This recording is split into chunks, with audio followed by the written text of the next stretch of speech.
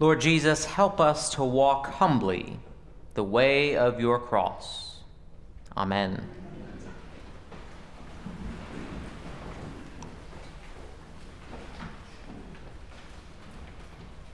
What is God's will? A simple question to ask, but far more difficult to answer. What is it that God wants for us? What does God expect from us? What does God intend for us?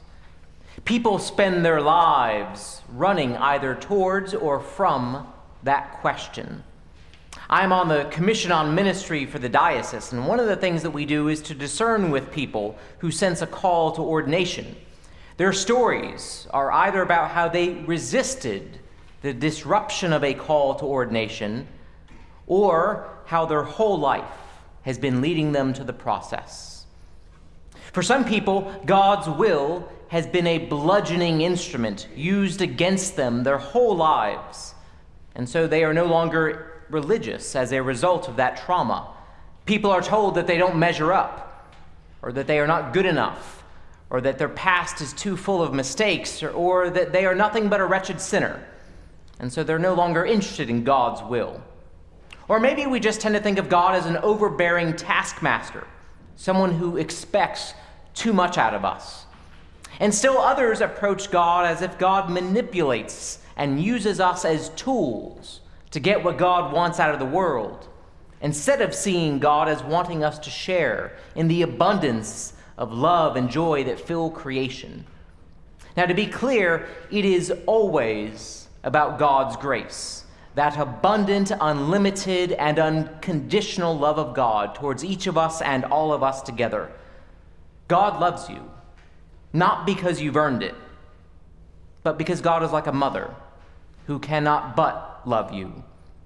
So if you've ever been told that you don't measure up, that might be true, but that does not change the fact that you are a child of God who is loved and worthy of dignity.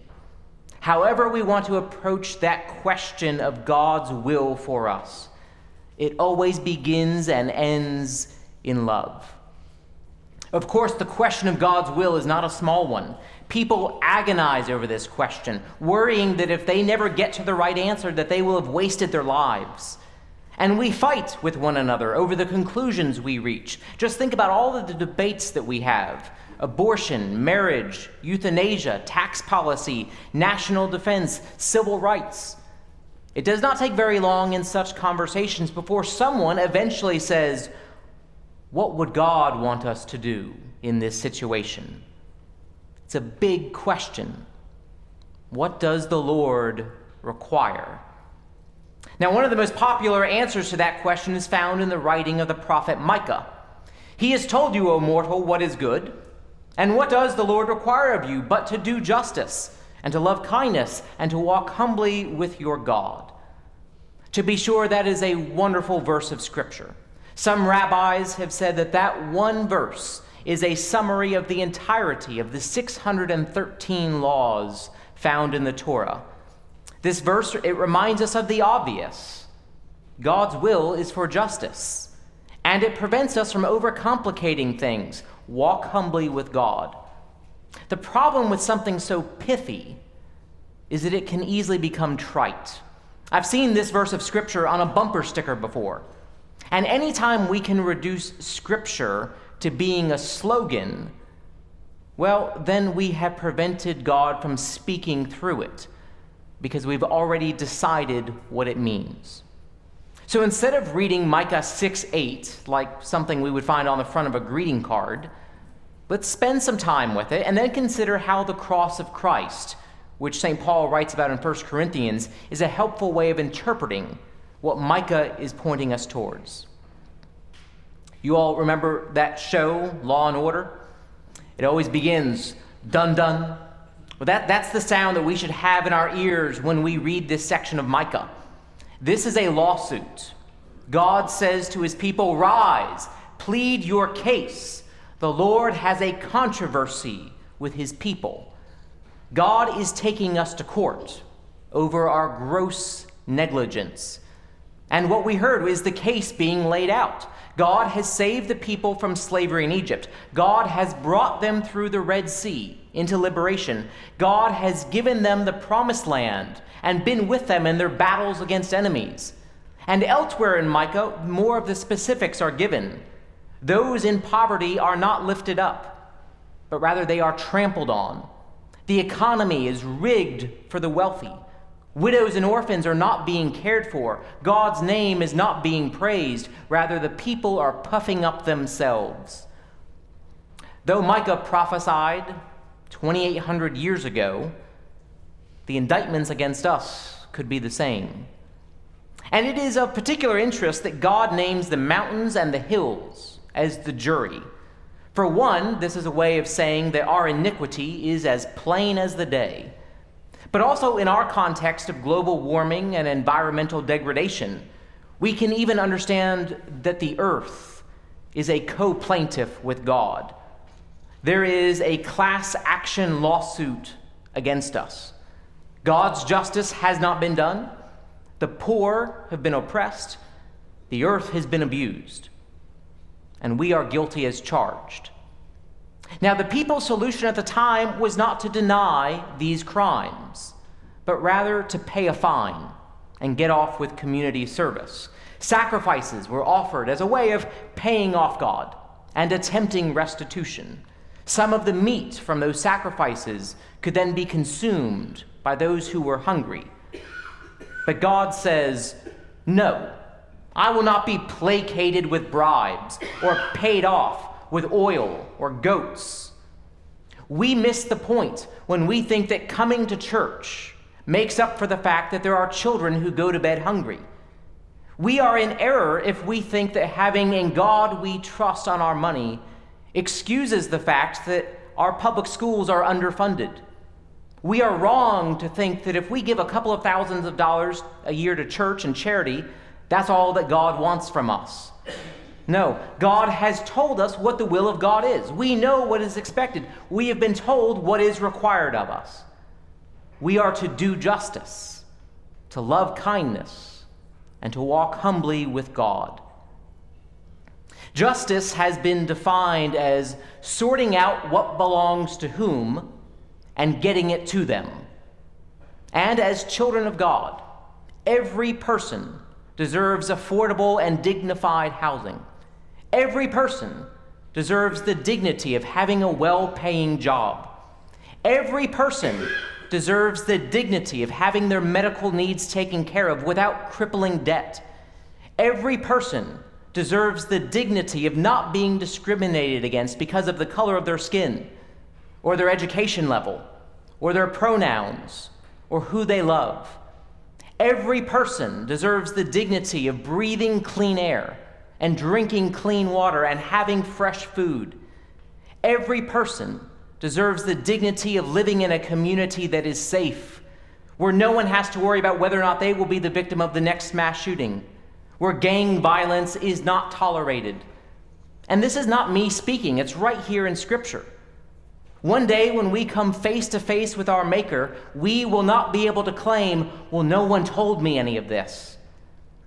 And isn't it interesting here that justice is a verb, not an adverb, meaning that we do not have an economic policy and then evaluate whether or not it is just or not. No, justice is something that we do or something that we do not do.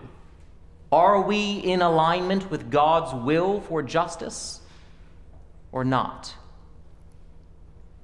And we are told that God intends us to love kindness. The idea here is related to mercy and loyalty. Now, perhaps if we consider the opposite, it'll help us to see what God expects. We are to reject ruthlessness. But we live in a ruthless world. We feel better about ourselves when we take others down a rung. We climb over others because we've been taught that those are the rules to win the game of life. We judge others as if it were our job. You know, we pray all the time, forgive us our trespasses as we forgive those who trespass against us. But when Jesus told us to pray those words, he did not want us just to say the words. He He meant for us to treat each other with kindness and mercy, to be loyal to the way of love. The other requirement is that we walk humbly with God. The word walk is a way of saying live. This is not a requirement to go on a walking pilgrimage, but rather it's a way of saying that we are to recognize that our lives are lived on the canvas of God's grace, on the stage of God's drama. The humbly part, that refers to having a posture of reverence and openness to the sacredness that's all around us. Walking humbly with God means that we anticipate and expect to encounter opportunities to love and serve God through others. Justice, mercy, and reverence. These are certainly three virtues to live by. It's what God expects and requires of us. But let's be honest, this is easier said than done. Our fears take away the courage that we might have. Our ignorance blinds us. Our selfishness distracts us. It's no different from the blessings that we heard Jesus pronounce in the reading from Matthew. Being meek and righteous and pure in heart and peacemakers, these are good things. I hope all of us want to do these things. But wanting to do something is not the same thing as actually doing it. And even with the best of intentions, we struggle to be the sort of people that we want to be. St. Paul puts it so well in his letter to Rome. I do not understand my own actions, for I do not do what I want, but I do the very thing I hate. I can will what is right, but I cannot do it. This is the human condition. Hearing that we are to do justice, love kindness, and walk with God can be a crushing weight, because a lot of us are just struggling to get through each day. And it seems like every time we take a step towards justice, we end up finding there was some unintended consequence to our actions that have created injustice somewhere else. In other words, if we are going to be judged based on the metric of doing justice, loving kindness, and walking with God, try as we might, we are going to fall short. But thanks be to God that we are not judged by our inability to keep the law, but rather through God's gracious love. The prophet Micah asked a hypothetical question. Shall I give my firstborn for my transgression, the fruit of my body for the sin of my soul? Although Micah posed it as a human question, in 1 Corinthians we see the divine response.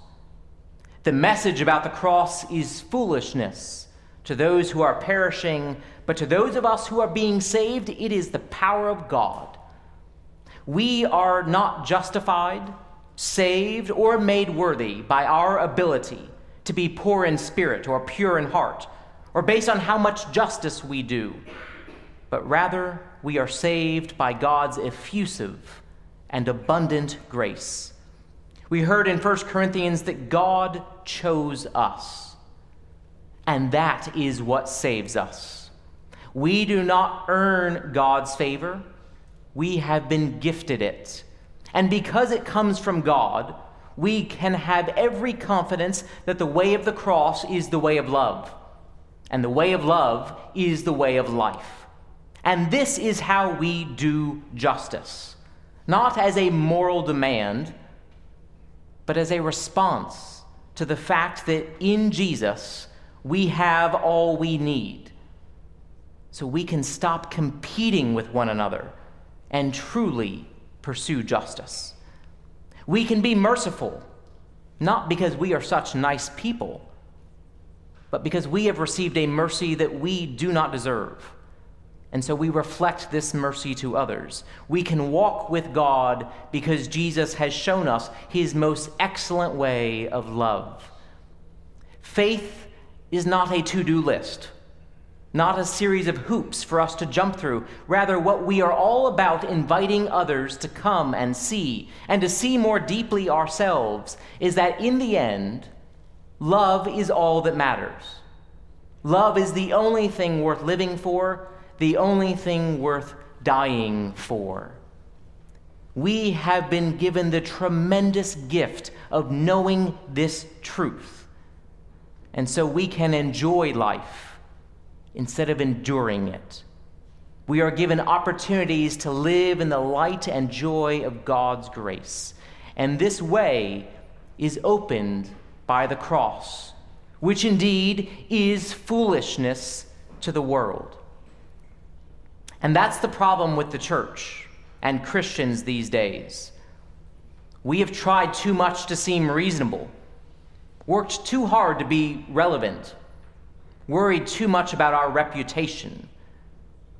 We need to be more foolish. Foolish enough to do justice regardless of the cost. Foolish enough to trust in the power of kindness and mercy even when people revile us, persecute us, and utter all kinds of evil against us. Foolish enough to recognize that our lives are kept secure not by our efforts, but God's love. Foolish enough as to proclaim Christ crucified as our way, our truth, and our life. Foolish enough as to live with love as what is required of us.